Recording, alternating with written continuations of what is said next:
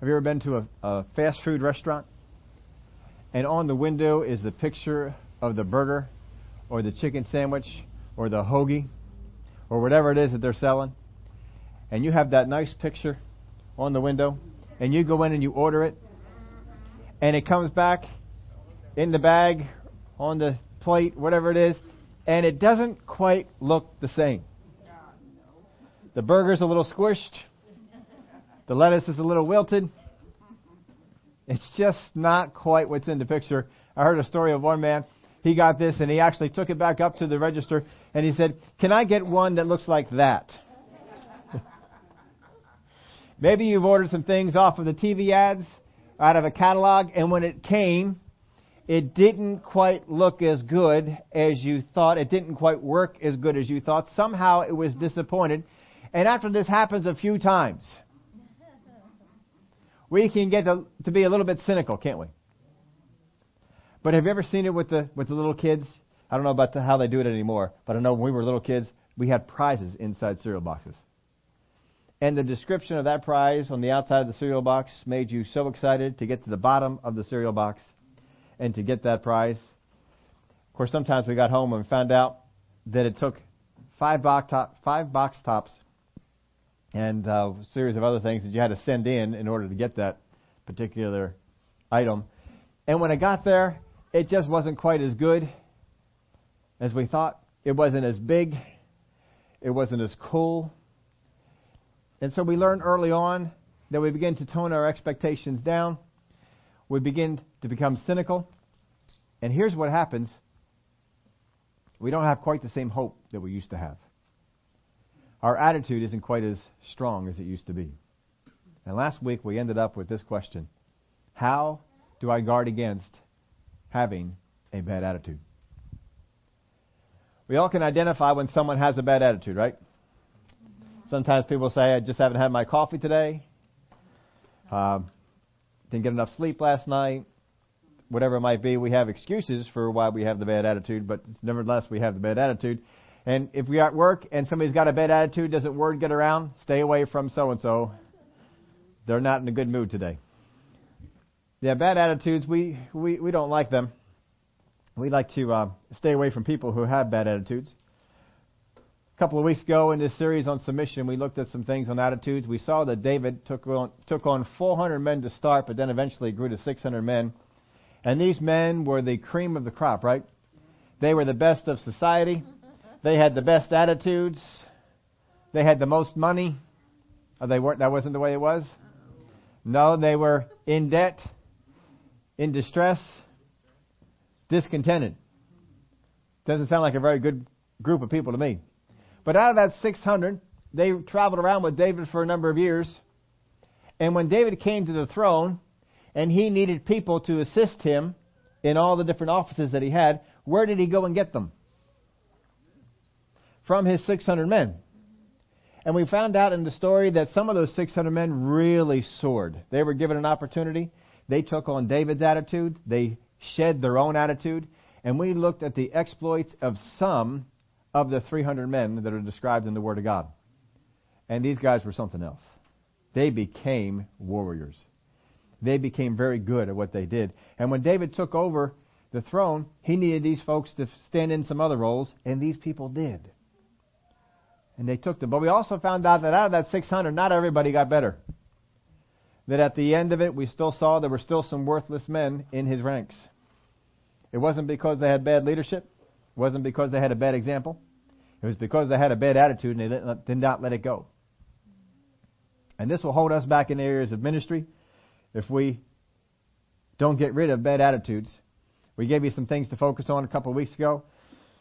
One was remembrance. Make sure that you develop this. You're told something once and you continually do it. Don't be continually told it and do it once. Diligence. You put in there for this. Am I doing what needs to be done? What I want done? What I feel should be done instead of what is desired that I do? That's a real test of submission there, isn't it? Joy. Focus on that, keeping that in your life. That's attitudes in ourselves. Joy, it has nothing to do with people outside of you. It has nothing to do with your situation, how much money you've got, what your job is, what your house looks like. Joy is all inside. Jesus says in the Word of God that your joy may be full. Paul says, I write these things that your joy may be full. Serve, that's our attitude towards others. Make sure you stay in a place of service, an attitude of being a servant to other people. Last week we looked at John Mark. We saw that John Mark went along with Paul and Barnabas, who ended up being two of the greatest ministers that we saw in the book of Acts. They paired up and they went off on their ministry trip, and they took John Mark. John Mark was the cousin of our nephew of Barnabas, so he took him along, and he got to the first place, and he didn't really make it much beyond that. He hightailed it home. He got out of there. It was too much for him. And when they went again to go out on their second missionary journey, they split up all because of John Mark. A lot of times people point the finger at Paul, but they relied on him, and they didn't have him. And Paul wanted someone he could rely on. And John Mark was not there yet. But eventually we saw that Paul had some dealings with John Mark, and John Mark went home and he turned his attitude around. He got himself ready and got himself ready for ministry. And years before Paul wrote those words, send John Mark, for he's of use to me. Years before that, we see that John Mark was with Paul, and they'd already seen his value, that he had already come around and changed some things. We gave you this. Attitudes in ministry is more important than talent, training, and even results. Your attitude is huge. There were 3 types of ministry. Anybody remember what those are? 3 types of ministry, all kinds of ministries, but there are 3 types. One type is those that can develop a person's attitude. You got a bad attitude, and how many of y'all know when we got born again, we had a bad attitude? I may not have realized it, but I had a bad attitude. And it had to be changed. It had to be made better. Because our flesh just corrupts our attitude. That's the way it is. But there are areas of ministry that can develop a person's attitude. Sometimes we get in our heads that until a person is perfected, until a person has been sanctified, until a person has developed themselves, that they're not eligible for any ministry at all. And yet we find out in the book of Acts that people were getting born again and put right into ministry. Now, there are certain ministries that you can do that with, certain ministries that you don't. Paul even said, don't put a novice in this area of ministry, which meant there are some areas you can put a novice in. Because that's where you're going to develop. You're going to develop a ministry. Whatever it is that you do, if you play the piano, how do you get better? By playing the piano, right? If you play the drums, how do you get better? By playing the drums. If you're an usher, how do you get to be a better usher? By serving as an usher. There's no other way to do that. You know, I read on running. I like to run. One of the simplest things I ever saw is the way that you develop to become a better runner. Run. Now, there's a whole lot of other things you can do too, but the main thing you got to do, if you want to be a dancer, you got to dance. Whatever it is that you want to do, if you don't do it, you aren't going to get better at it. So if you want to get and be a minister for God, for God's kingdom, and be prepared for God's kingdom, you must get involved in His kingdom. You must get involved in ministry. You must begin to do some things. But you got to realize my attitude may not be to the place where I can be used in all the areas of ministry that I want to be used in. We saw Paul and Barnabas after that prayer session. What happened in that prayer time? Separate unto me now Paul and Barnabas for the work to which I have called them. They'd been in ministry for years. And now they were being separated for the ministry that God had called them to. Now they're ready. Those that can develop a person's attitude, that's the first one. After that, those that need one more seasoned. There are areas of ministry that require someone with a little bit more seasoning. A little bit more getting rid of some of those bad attitudes. And those that need absolute trust and confidence. God has a ministries out there that need someone that He can absolutely trust and have great confidence in. And He wants you to get to that place where that can be. But here's what happens with a lot of people. We're in the first type of ministry, but in our mind, I should be in the third. And I begin to develop a bad attitude because people or God is keeping me out of it. The only thing that's keeping you out is your attitude. But you don't realize it. If you don't realize it, you can't fix it. Got to be able to fix some of these things. So we're going to look at this today. How do I, if I have a bad attitude, how do I get rid of it? Or if I have a good attitude, how do I keep myself from getting a bad attitude? And it's really simple how we do this. Brother Hagin used to tell us this all the time. I think he required it of his staff to read 1 Corinthians several times each month. I think that was a requirement on his staff. They had to just sit down and read it. Go over it. You ought to go over it every once in a while, certainly at least once a month. Because if you fail in the area of love, you will find a whole lot of things having a problem. 1 Corinthians chapter 13, verse 1. We've taught on this a number of times. Last I looked up, it was about a year and a half we taught on this. But we're teaching on it in the area of submission, in the area of attitude this time. First off, it starts off, though I speak with the tongues of men and of angels, but have not love, I have become sounding brass or a clanging cymbal. It's not telling you not to speak in the tongues of men or of angels. It's telling you that if you do it, but have not love, it does not sound very good. It does not function very well. It doesn't do anything good. No matter what you do in ministry, if you don't do it in love, it's no good. You've soured it. We've used an example before. We actually did a physical example if you think back to it. But if I brought in a nice glass of, let's just not say water. Water is good for some people, but let's just go above that. Chocolate milk. I mean, really, who doesn't love chocolate milk? I don't know if anybody doesn't. There might be some out there, but if you're a person who doesn't love chocolate milk, then think of something else. If I had a nice, tall, cold, because chocolate milk needs to be cold, folks. I don't know about how you like it, but cold. Nice glass of cold chocolate milk. And I take a little bit of dirt from outside and sprinkle that in. How many of you want it? You see, a little bit of dirt can change our whole attitude about something. If you have a big, beautiful steak and someone sprinkles a little bit of dirt on it, what do you say about the steak? Oh, you know what? 99% of that is still steak. This is going to be good. we don't always do that, do we? We look at that little tiny bit of dirt that's on there. In fact, even if you don't sprinkle any dirt, you just look like you sprinkled dirt. How many of you, it's ruined? It's done. Yeah, well, that's what, when we have a bad attitude, when we don't walk in love, that's what it does to our areas of ministry. Whatever it is that we do, we've got to stay in the area of love. And though I have the gift of prophecy and understand all mysteries and all knowledge, and though I have all faith so that I could remove mountains, but have not love, I am nothing. We're all trying to attain to mountain-moving faith, we say. And he says, if you can do that, but haven't got love, it's nothing. Nothing.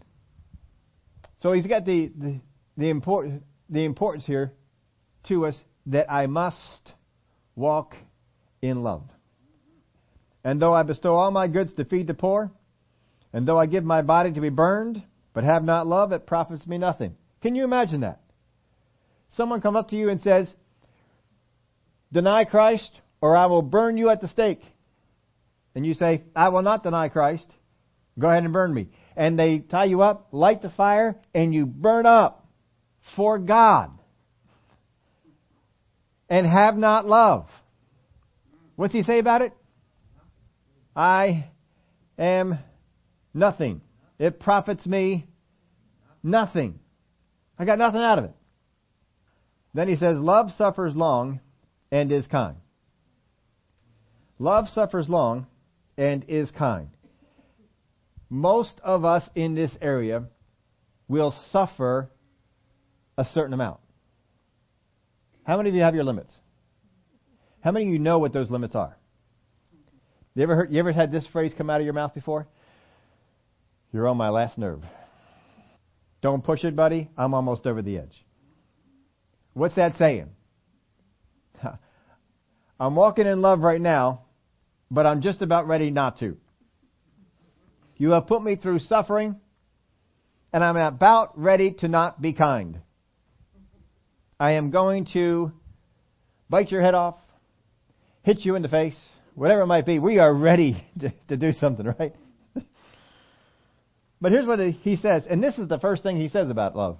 Love suffers long and is kind.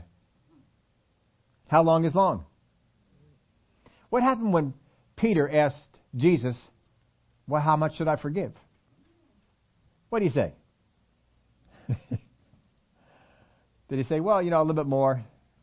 No, he said, should I do them 7 times in a day? And he says, 70 times 7. No matter how many times your brother sins against you, keep forgiving him. So how much should you suffer? Suffer is a great topic, isn't it? We all love suffering. If we learn what it is about suffering, because whatever you're doing, take all those things we talked about. If you play the piano, ask Nikolai about this, there is suffering involved.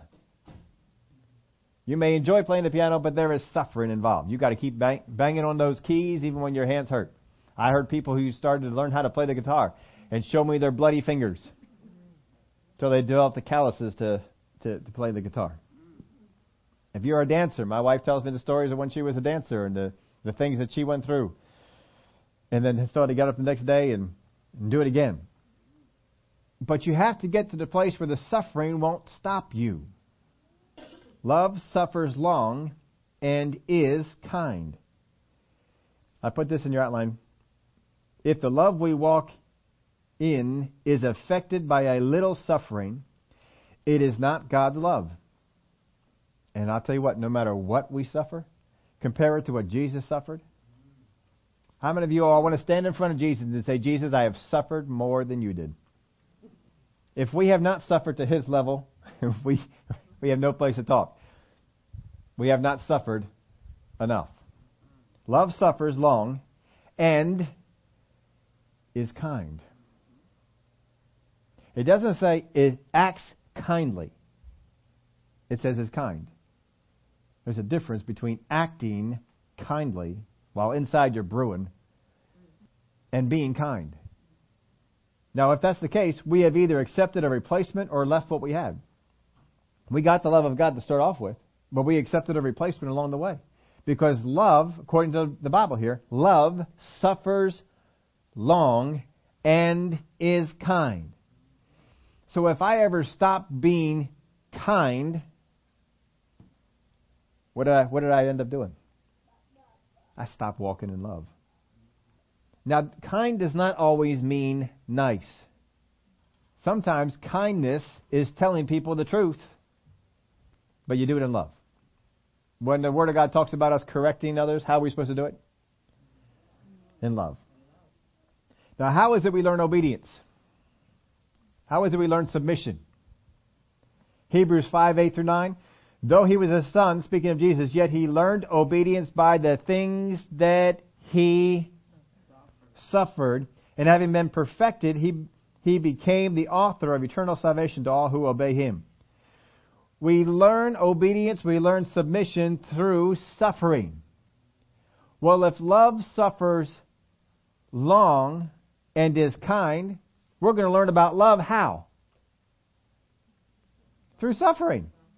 So when I stop suffering and decide to react and be mean and nasty, am I going to learn about love anymore? I've ended it. People are going to make you suffer. Just know that.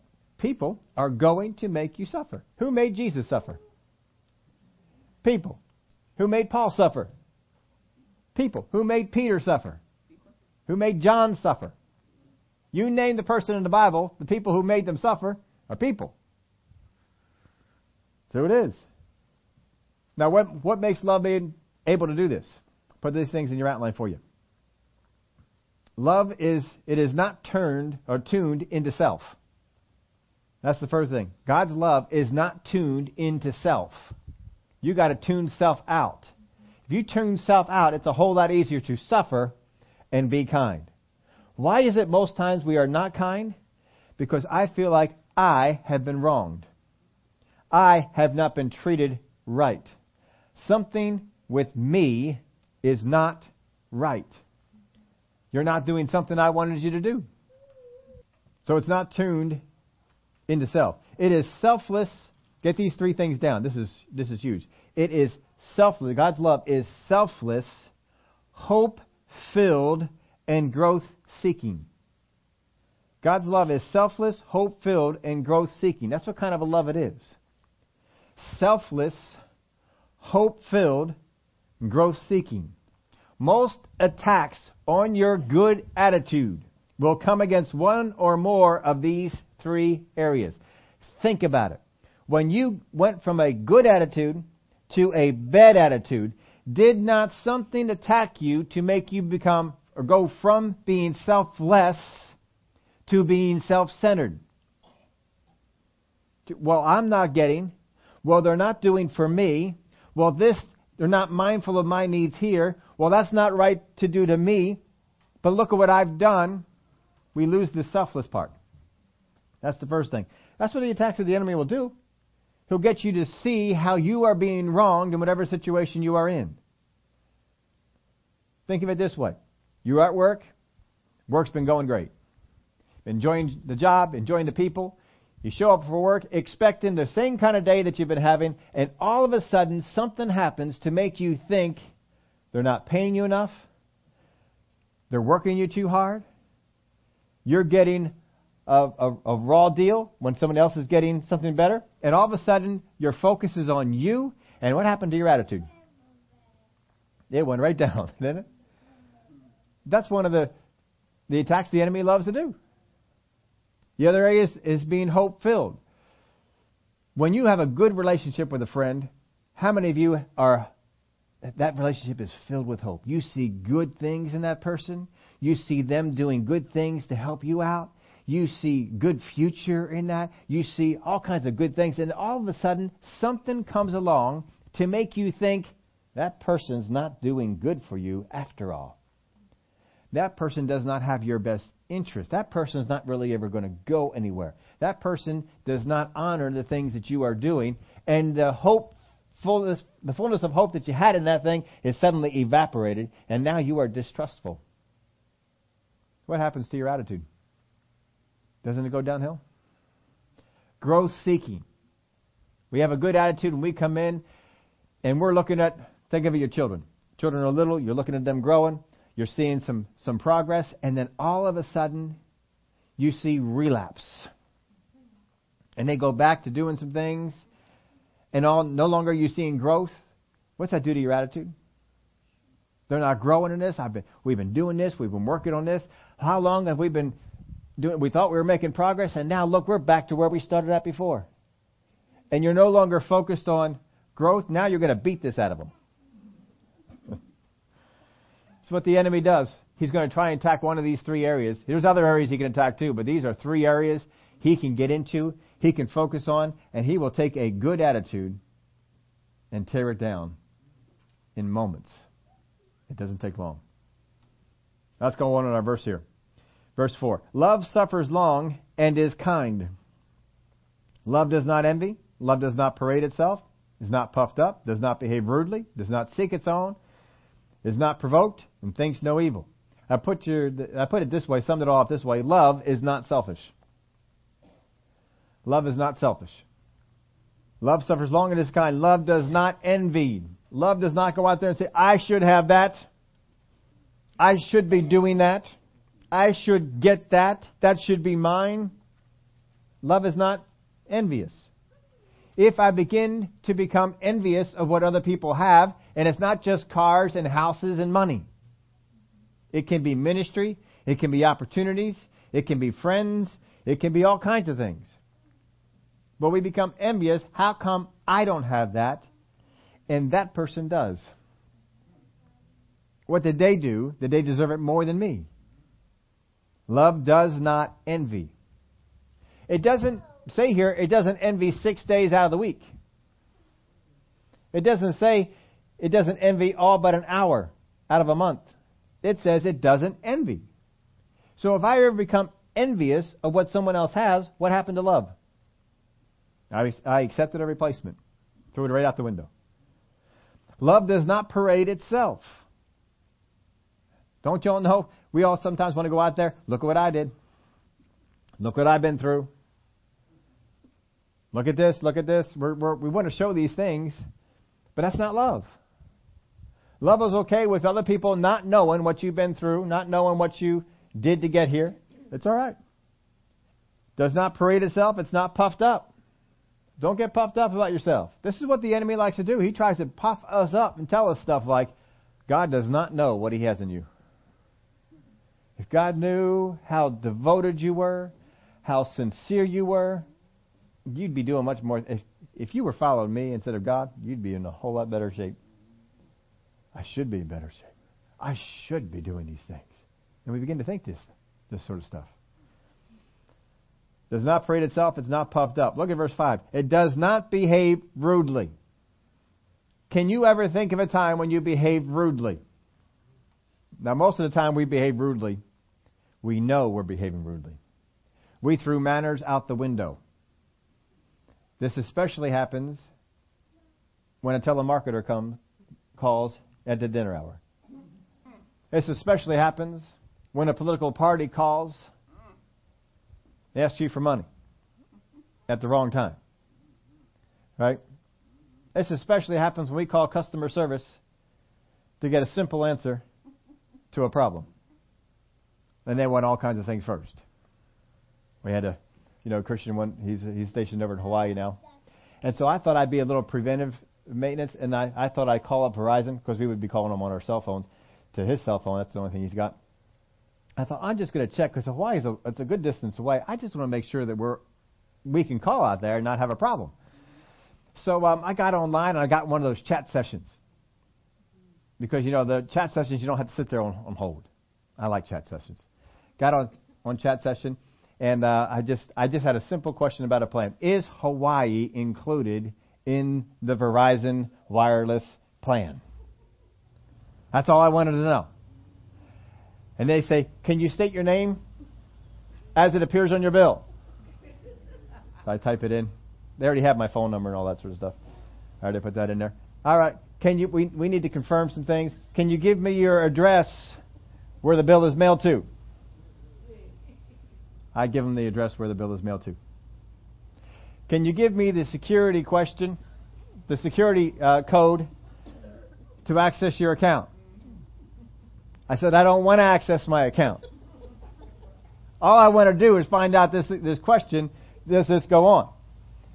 Well, we can't tell until we can access your account. We have to find out what kind of a plane you're on and so forth. All right, fine. So I type it in. Wait a little while, it comes on back. Hawaii is not included in your plan. Really? I said, well, it is on your map. Well, it's not in your plan. You'll have to call this number, customer service number, and get it added. Figure, well, this is going to be an extra expense, but, we've got to be able to call Hawaii. Okay. Do you need the number? No, I have the number. So I hung up the chat session, and I called the Verizon Wireless people and talked to them on the phone. Much different attitude on the phone. Yeah, how you doing? I'm good. I said, I just have a question on the account. I just you didn't ask me for any security information, nothing at all. I said, I'm just trying to find out, is Hawaii in our plan? He says, well, just take a look at what plane you're on. I see that you're on our, and he named the kind of plane I'm on.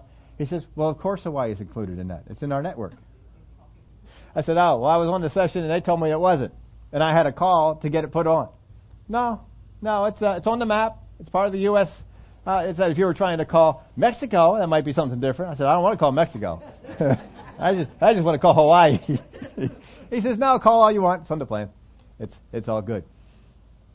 Now, how many of y'all know you could develop a bad attitude with a relationship with a customer service person who's in there, right? Why are you asking me these questions? Why are you doing all this sort of stuff? And I have some stories that didn't go quite as well.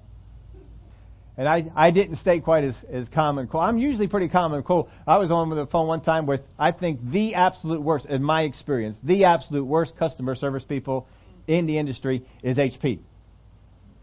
I refuse to buy certain things because I have dealt with them before.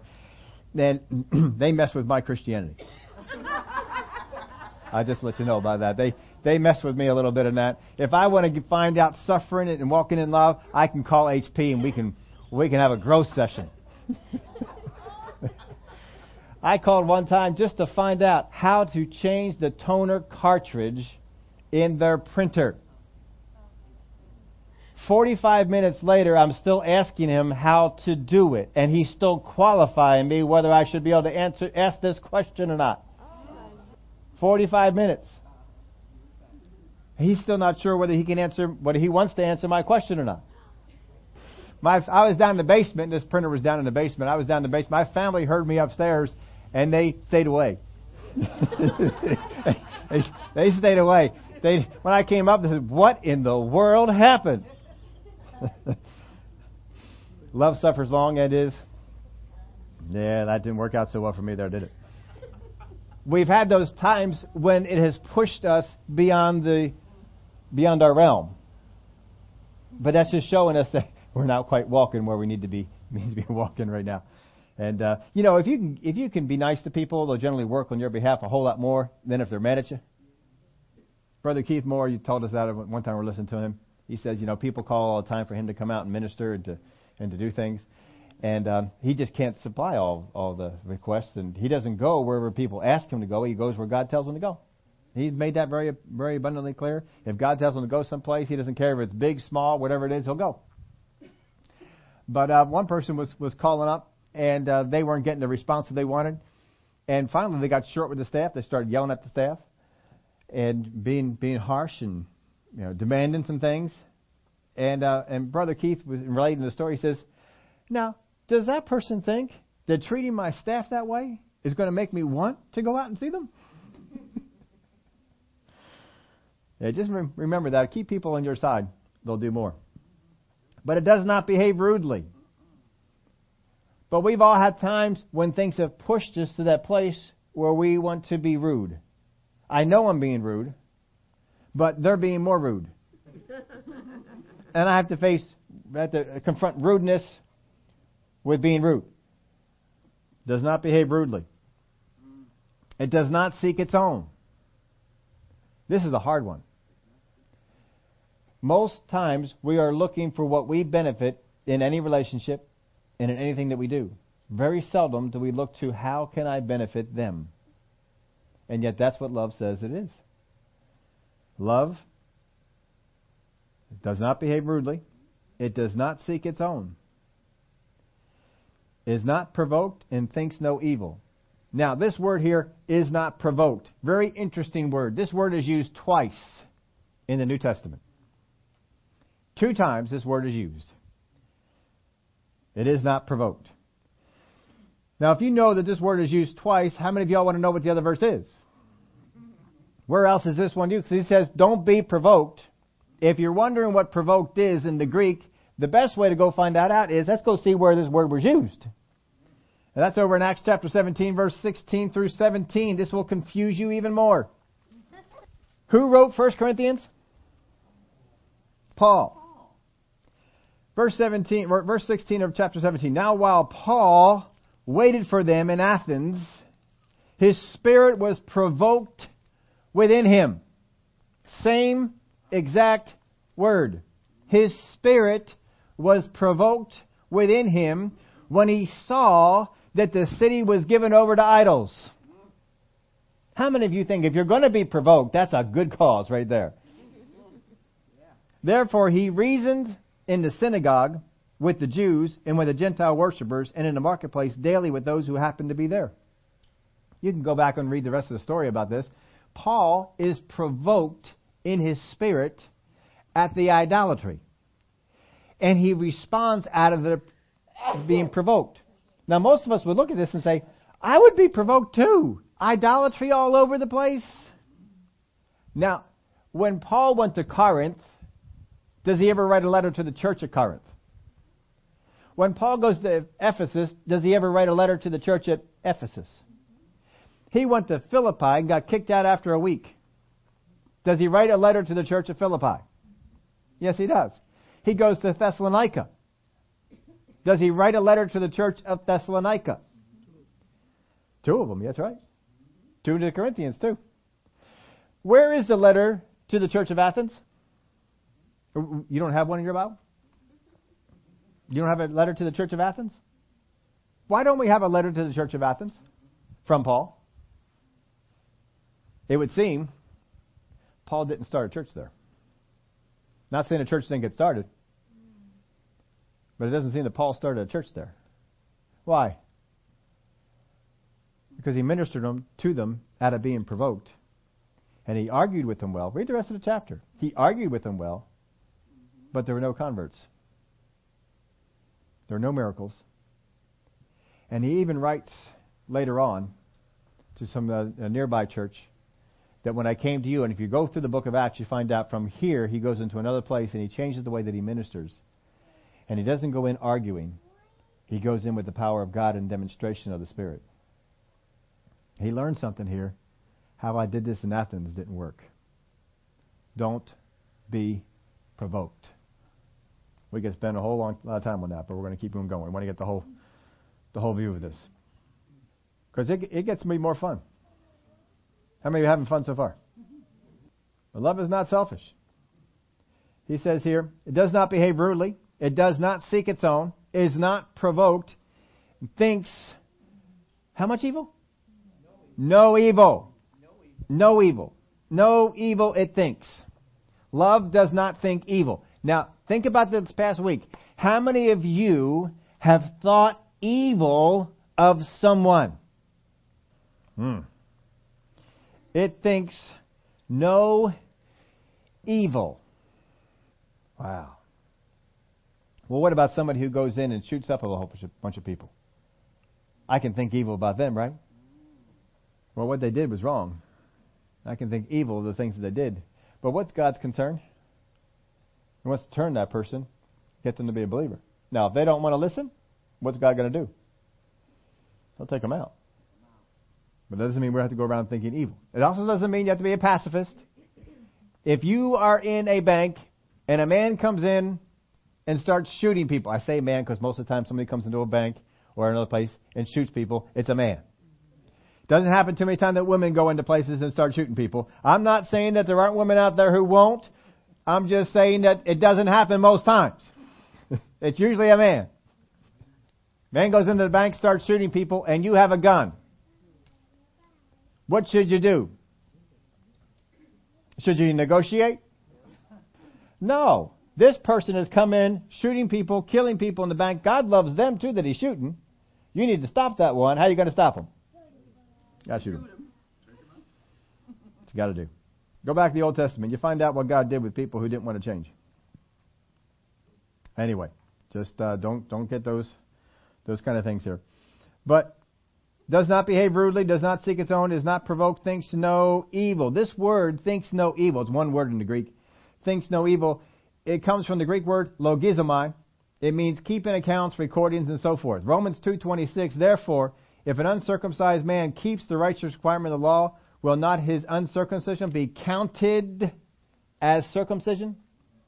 There'll be an account there. Do not keep an accounting of people who do wrong. Don't have a little book and make marks in it. Don't be doing it in your head. Well, they did this to me before. It means if you have forgiven someone, if they have asked for forgiveness and you have forgiven them, and they do the same thing again, you are not to bring an account of the thing before. This is how we think evil of people, right? You did this to me before. You're always in this way. This is how we begin to think evil of people.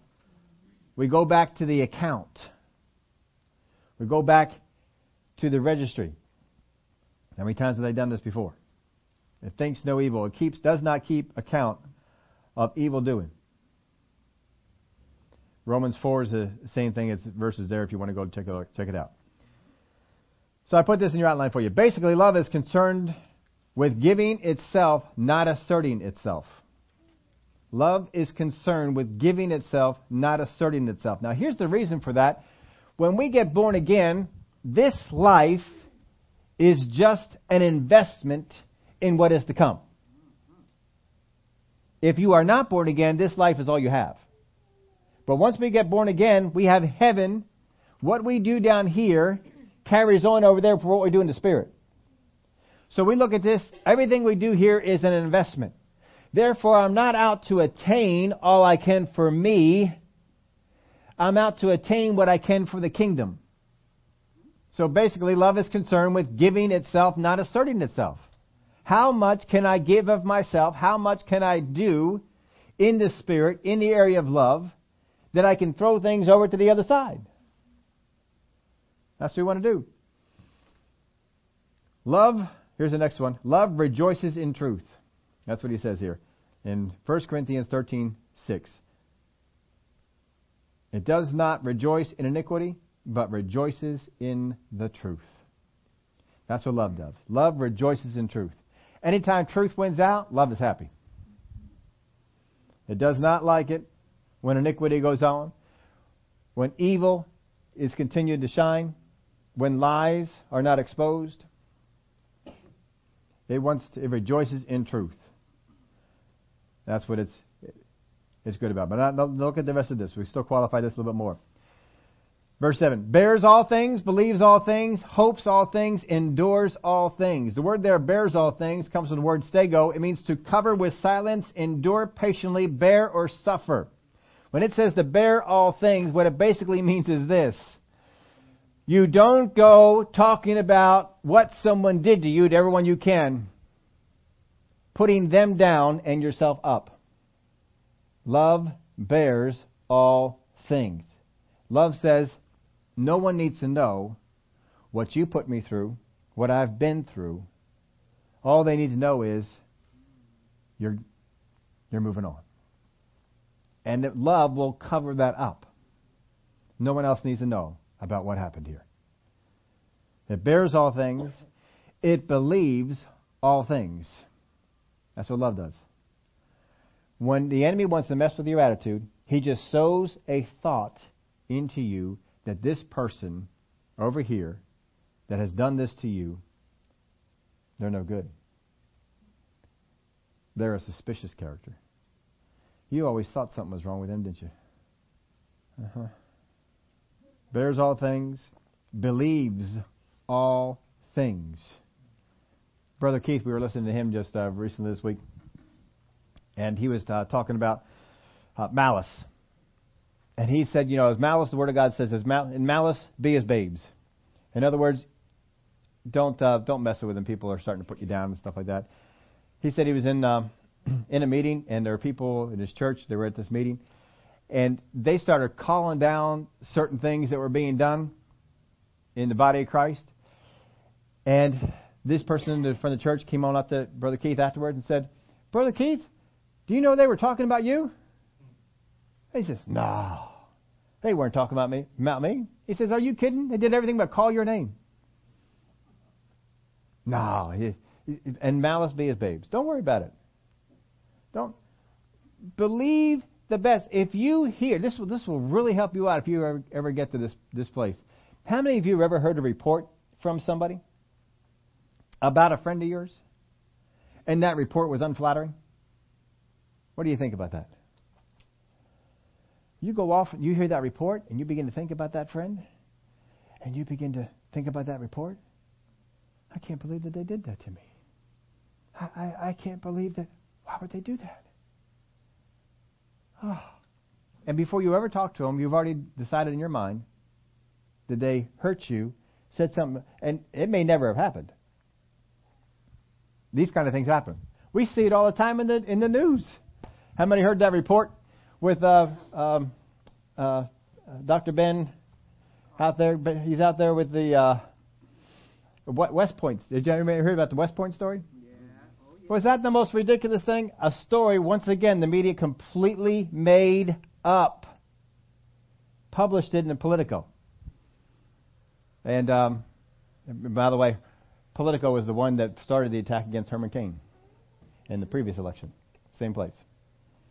But anyway, they started this thing up, and they said that it said in the article that they had contacted the Carson campaign about the West Point story, and that the Carson campaign renounced, basically pulled back and said, no, all that was untrue.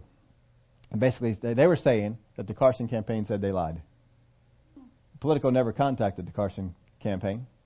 The Carson campaign never commented on any of it. And all they were commenting on was a book that he wrote that said that when he was in an ROTC and he was soaring, that he met a general, and the general said, we'd like to have you come to West Point and we'll give you basically a free ride. He heard that as a scholarship. Well, if you get accepted to West Point, folks, you don't pay anything. You give service. No one pays anything to go to West Point. If you get appointed, if you receive an appointment and you accept it and you go, it's on their nickel, not yours. That's the way it always works. But to a high school student, it probably sounded like a scholarship because that's how most, it may even said scholarship because that's how most of those folks were thinking at the time. Anyway, he put it in there as that. Wrote in the book simply this, that they discussed it. He said he would like to have you come. He said he thought about it, but never applied, never attended, never pursued it because he wanted to be a doctor.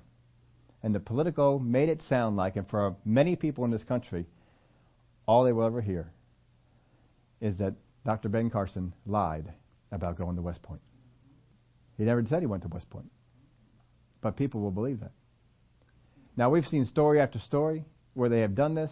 Dan Rather lost his job because he fabricated a news article. There was an incident that happened down in Florida where the shooting went on.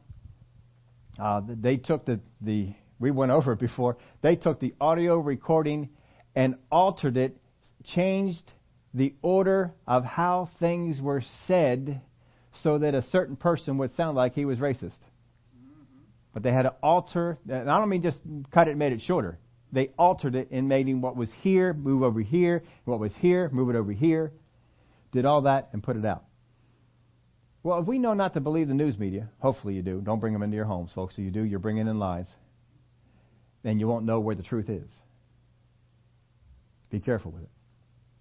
If we know not to do that, why do you trust what someone says to you about someone close to you, a dear friend, whatever it might be? Why would you trust it? First off, throw it out of your head. Don't even consider it. If you really have to do something about it, just go to, do you know that so-and-so said this about you? But believe the best in that person. That's what the Bible says to do. That's what love does. Yeah, but I could get hurt. What are you doing? You're getting self-centered, self-focused. What are you supposed to be? Kingdom-focused. The enemy has succeeded in getting you from being kingdom-focused to self-focused, nullifying most of what you're going to do in ministry. Don't let them do it. If you fall out of love, whatever you do for God does not count. Don't fall out of love. Maintain it. Keep yourself there. It's huge, folks. You got to keep walking in love. It's a hard thing to do. There's all kinds of people that are trying to pull you out of walking in love. But God's love is more powerful. Stay with it. It bears all things, believes all things, hopes all things, endures all things. If you ever get to a place where you say, I cannot endure anymore, you are no longer walking in love. Why? Because love endures all things. Can you imagine look at it this way. Can you imagine being in a place where nothing that comes against you wears you out? Nothing plays on your mind. Nothing gets you to think bad things about anybody. Can you imagine the state of being like that? That's what love is. If you get yourself in the walk of love, nothing anyone does will ever wear you out. It doesn't mean that you have to be that good. It means the love of God is that good. You will never wear out. Never. Glory to God. Love believes and hopes. That's what it does. It believes and it hopes. That's what love does. Now, gossip exposes, love covers. Well, if you go out and you begin to talk about someone else that you know and the things that they've done, you are gossiping. You're not talking to the people that are involved. You're talking to other people. Gossip exposes, love covers. Gossip is a way to pull people out of the love of God. Proverbs 10, verse 11. The mouth of the righteous is the well of life, but violence covers the mouth of the wicked. Hatred stirs up strife, but love covers all sins. Continue on believing, folks. Continue on hoping. These are based on love in you and the goal it has as its direction. That love that's in you has a direction, has a goal for your life and the life of the people around you. Follow it. In 1 Corinthians 13:8, love never fails, but whether there are prophecies, they will fail. Whether there are tongues, they will cease. Whether there is knowledge, it will vanish away. For we know in part, and we prophesy in part, but when that which is perfect has come, then that which is in part will be done away with. We're not done with what we know in part. There's still prophecies, there's still tongues, there's still knowledge. None of that has gone away yet, because the perfect hasn't come. Now there's debate about what the perfect is. Some people say, well, it's the Bible. Well, as far as I know, when the people had the Bible, they were still prophesying. They were still speaking in tongues. Perfect hasn't come yet. There is a perfect kingdom that is coming upon this earth, headed by a perfect king. And it's not here yet. When that's here, we won't need those other things. But until it is, those things help us out. When I was a child, I spoke as a child, I understood as a child, I thought as a child, but when I became a man, I put away childish things. For now we see in a mirror dimly, but then face to face. Now I know in part, but then I shall know just as I am known. And now abide faith, hope, love, these three. But the greatest of these is love. We got to have love. If we don't have love, it's not going to work the hope. If we don't have love, it's not going to work the faith. You got to have these things going on in your life. They're huge. You got to get this. If you walk in love, you will never have a bad attitude. Never. If you walk in love. If I have a bad attitude, I have stepped out of love. Now I got to go back and find out what I got to do. Now I put this in your outline. Has your good attitude been attacked?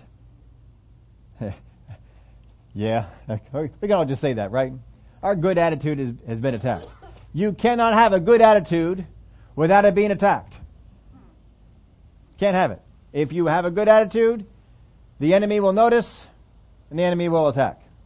He does not like good attitudes. Good attitudes breed an area of submission, walking in love, faith, confidence in God. We can't have that. We've got to get these bad attitudes in there. Most times it is not what was said or done, but what we think about what was said or done. There are times people have said something to us, and I think that person was slighting me, was cutting me down. They may not have had that thought in their head at all, but I think it. It's about what I think a person says or does more so than what they say or do. You got to be guarded against that. In malice, what's the word of God say? Be as babes. All right, I want you to go find a baby sometime this week, and I want you to call it names. Call that baby all kinds of names. You good for nothing. What would that baby do? Just laugh, smile at you. Just having a great old day. They don't care. Right? Be as malice, be as what? Babes. That's how you be. People say all kinds of manner of evil stuff against you. What should you do? How you doing today? Isn't this a great day? Do you see your bad attitude as good? There are times, folks, we have developed a bad attitude and we think it's a good one. I think I'm doing pretty well. People have abused me. People have said all manner of evil things against me, and I'm still showing up. We can sometimes think that our bad attitude is good. Now, what's God think about it? Now think about this. What tenet of love came under attack for you? Those three we gave you. Those three things we gave you. Selflessness, hope. What is it that's come under attack for you? To turn a bad attitude around. How many of you want to know how to turn a bad attitude around? Don't raise your hand on this. But how many this week would say that you have a bad attitude? No, don't raise your hand on that. You can raise your hand on the other stuff. But don't let anybody know I have a bad attitude. That's not going to help you out. But we all want to turn it around. You can raise your hand on that. That's all right. Well, we have a bad attitude. I want to turn it around. We can turn it around. Here's how you do it. To turn a bad attitude around, this is real deep. Walk in a good one. If you want to turn around a bad attitude, walk in a good attitude for a while. You'll turn it around. Well, look at it this way. How did you go from a good attitude to a bad attitude? You walked in a bad attitude. You were walking in a good attitude, then somebody said something, gave you an opportunity to pick up a bad attitude. What'd you do? I picked up the bad attitude. I walked in that for a while. Now I'm in a bad mood. How'd I get there? I walked in a bad attitude. How are you going to get out? Go back to walking in a good attitude. That's what you got to do.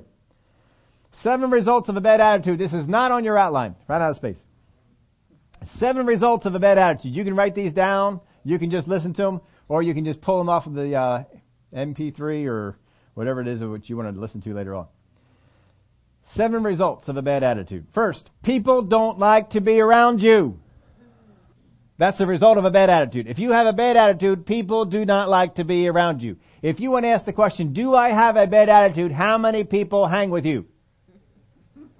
Well, you may not like to ask that question. All right, number 2. People don't want to do things for you. If every time you call up customer service, the customer service person is always in a bad mood and doesn't do anything for you, you might want to look in the mirror. It might be your problem. It might be something that you are doing. Number 3, we quench the love of God. You walk in a bad attitude, this is one of the results. You will quench the love of God in your life. Number 4, this is huge. What we do for God doesn't count. As long as I have the bad attitude, whatever I do for God doesn't count. I can sing on the worship team. I can be an usher. I can lay hands on the sick in the grocery store. I can preach a message. I can spend hours in the prayer room. And it will count nothing. Nothing will be put to my account. That'd be kind of like you going to work, working for 8 hours in a day, and the boss says, I'm not going to count it. Why not? You had a bad attitude. I don't care what kind of attitude I had. I got the work done. Nope, you had a bad attitude. What we do for God doesn't count. Number 5, we won't grow those around us. If you have a bad attitude, you will not grow the people that are around you. You won't do it. They will flounder. They will not develop. They will not get better. Just because people around you aren't growing doesn't mean you have a bad attitude. But if you have a bad attitude, they won't grow. Not as a result of anything you're doing. Number 6, we lose our joy, peace, and sensitivity to the Holy Spirit. If you have a bad attitude and you walk in that bad attitude, you lose your joy, peace, and sensitivity to the Holy Spirit. You pick up that bad attitude, you cannot hear what the Spirit is saying. Your peace is gone, and so is your joy. Why? Because I got a bad attitude. Number 7. We don't enjoy the life we have. If you have a bad attitude, it's just simple this. You don't enjoy the life you have. God wants you to enjoy the life. He wants what you're doing to count. He wants these things. He wants you to have a good attitude. Be on guard. Understand, if you have a good attitude going on, you are a target. Understand how he's going to come. He's going to come against those 3 areas. He'll come against other areas, but those 3 areas are huge. He's going to try and get you to become self-focused. He's going to get you to lose your hope that person is not going to do anything. You don't see anything for growth for the people that are around you. He's going to attack these things. If he does, he will pull you into a bad attitude in seconds. You can walk in a good attitude for weeks and months and be pulled into a bad attitude in seconds. Be careful. Know that your enemy is trying to pull you into this. Don't let him do it. Don't let him do it. Laugh at him. If you stay in the area of love, what he does is comical. If you get out of love, what he does is severe. As long as you're walking in love, you can laugh at what the enemy is trying to do. Because in love, it's a powerful force. You can get along with people that other people cannot. You can get along with your spouse. You can get along with your kids. You can get along with that pesky neighbor. You can find ways to help those people around you grow and get better. And people are going to say, I need to be around this person more. They may not even say that to them directly, to themselves, but they just begin to find out, I'm going to hang around this person. This person's helping me. Yeah, it's a whole lot better place to be. Would you all stand up? Father, you know we've all had bad attitudes in the past. We've all had times that we've gone from a place of a good attitude to a place of a bad attitude very quickly. But we can go just as quickly from a bad attitude to a good attitude. Because the love of God is that powerful. Help us, Father, to be on guard against these things that are trying to pull us down. The enemy wants to tell us that all these things are not our fault. They're being done to us. But that's not what your word teaches us. Your word teaches us that your love in us is a powerful force, able to overcome all kinds of things. So help us, Father, to grow and to develop in these areas of love. Because as we do, we become more and more useful in ministry. And you can begin to trust us with things that you hadn't been able to. I thank you for it. In Jesus' name we pray. Amen. We have some praise reports? All right. Well, you can stand or sit. We got some praise reports here on what God has done. I don't know where our microphone went to. It wasn't working?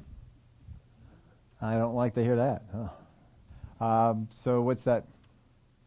If we use another microphone, we're not getting it on the recorded message as much. You think it's going to go? Okay. I was going to give her mine. A little harder to. Yeah, I don't like that way, one. All right, this is from Candy. She says, thank God and praise the Lord for an unexpected financial blessing. Praise God. She said, our TV stopped working and we were able to buy another one. And this is awesome.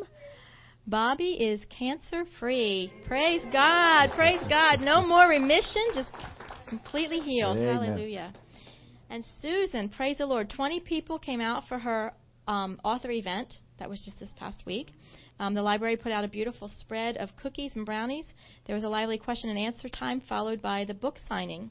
And it was a great encouragement to her. So praise God for that. That's the first of many, I'm sure, coming here. Now says, God has been so good to me and my family in the midst of some setbacks and caused us to retain our joy and faith in Him. For me personally, Psalm 30, verses 11 and 12. You have turned from me my mourning into dancing. You have put off my sackcloth and clothed me with gladness. To the end that my glory may sing praise to you and not be silent, O Lord my God, I will give thanks to you forever. Praise God. This one, Nick says, I praise God for this church, for it is a place of worship and love. It is a place that facilitates growth. I thank God for the people here. Pastor Steve and Miss Connie, who have provided a church that has helped me change my attitude. God told me this week that I am here with good people, but different people. It is the differences that will bless you. He made us different to help one another with our ministries, and I thank all of you for your ministries, for they have blessed me in more ways than I can count. Praise God. And that's, it's awesome when we understand that, yes, God created us all in His image, but yet we're all still different, all have different gifts that add together, come together, and just bless each other. Any other praise reports before we go on to some announcements? I do want to give a praise report. My son did make it to Hawaii okay, with all packages in tow. So the Operation Blessing, those shoe boxes that we gathered together, we were able to get 18 together this year, being pretty much our first year doing it. And I'm waiting to see, because we gave them all to Alicia next door to take into her school. They're doing a competition at the school, and the class that brings in the most gets a pizza party. So I'm praying that she gets this pizza party. Secondly, Allie, you want to come up and give announcements as to the Christmas show? I'm getting really excited about it, because, come on up. It's still being announced on social media. We've got a lot of families that are responding to it, so I'll let Alyssa tell you about it. Well, hello. So we do have more families that are coming in by the day. I'm not promoting anymore. They're coming to me. They're finding the things themselves. People are telling them about it. At this point, we are right around that 30 child mark. We have 10 families for sure. Only one of those families has one kid. All the other families has 2, 3, 4, 5, and a grandkid, or, you know, other things that are going on. I don't know the backstory of all these people. Some I do know are single parents. Some have lost jobs. Some had to take in grandchildren, so things are really tight right now. It's everything and anything you can think of. So we did institute last week starting the adopt a child type situation rather than just donate toys, because it ended up being most of the kids that we had in, and I want to say most, a lot of the kids we had in are the preteen to teenage age groups. So they're not necessarily toy-driven age groups. We do still have a lot of kids left to adopt. If you would like to adopt a specific age, specific gender, let me know. I will give you their family name, their age. You go, you buy whatever you buy, and you bring it back here. If you are not a shopper, if you don't have time, if you're just like, hey, I don't know what to buy a teenager, some people have given money as well and said, hey, use it where it's needed to be used. With that being said, I am asking that any gifts, any monetary, anything that you guys are willing to do be in by next Sunday, the 29th. That way, we make sure that we have enough for all of the kids, that everything is age appropriate, so on and so forth. And I also have to wrap everything, so that gives me enough time to do that. On any of the pages that I hand to you, we did not ask these children, what's your Christmas list? We're not Santa Claus. That's not the point of this. So I have some suggestions for each age group. I know myself, like Mandy and Jen, your girls' age group, I am out of touch with. I have no idea what 7, 8, 9-year-old girls are into right now. But we do have parents in the church. If you get, you know, a 15-year-old boy, go to Phyllis, go to Bruce. They have them. They can tell you what they would like. We're looking for ideally, and I probably should check with this, in my head, ideally 2 to 3 items per kid for them to be able to open. If you can only do one, okay, you do one. That's fine. We'll double up with somebody else to do more than that, but at least 2, hopefully 3. And that can be one of those, you know, big old candy bars you get for $1 at Five Below. It's just something for them to be able to open. So if you have any questions, if there's anything, within this time is Black Friday. So there's lots of fun stuff you can get there for the teenage age group. Everything from the headphones and the portable speakers and iTunes cards, all of that stuff is welcome, and it's awesome. For that night of the concert, this place will be packed. That's their prerequisite. They have to be here to get said gifts. Now, I don't want you to bring in your gifts and that person doesn't arrive and you freak out. There are some that have said, hey, I work Friday nights. I have a second job. I deliver pizzas. I can't be there. They will be here Sunday morning. And I guess we'll go over more of that specific stuff later. But anyway, they will be packed. That doesn't mean we don't want you guys to be here. We need you guys to be here, to be talking to them, to be interacting with them, to be loving on them as they're getting these gifts. That's the whole point. Some people have asked me, well, why do I have to be there? Because we want to see you. We want to know who you are. We want to be able to bless you as the parents as well as blessing your kids with the gifts. There are organizations out there where they can just pull up to a warehouse, they'll dump toys in their truck and take them away. That's not what we're about at Zoe. We want to interact with them. So if you have questions, if there's anything I didn't cover, let me know. Again, anything and everything is due by the next week. That way, when you forget, if you forget, I have another week to get it in. So, yeah. That makes good sense. All right. We are excited to see this thing mushroom out, and we'll plan it a little bit more ahead of time. I just turned this off. I'm sorry. Have it.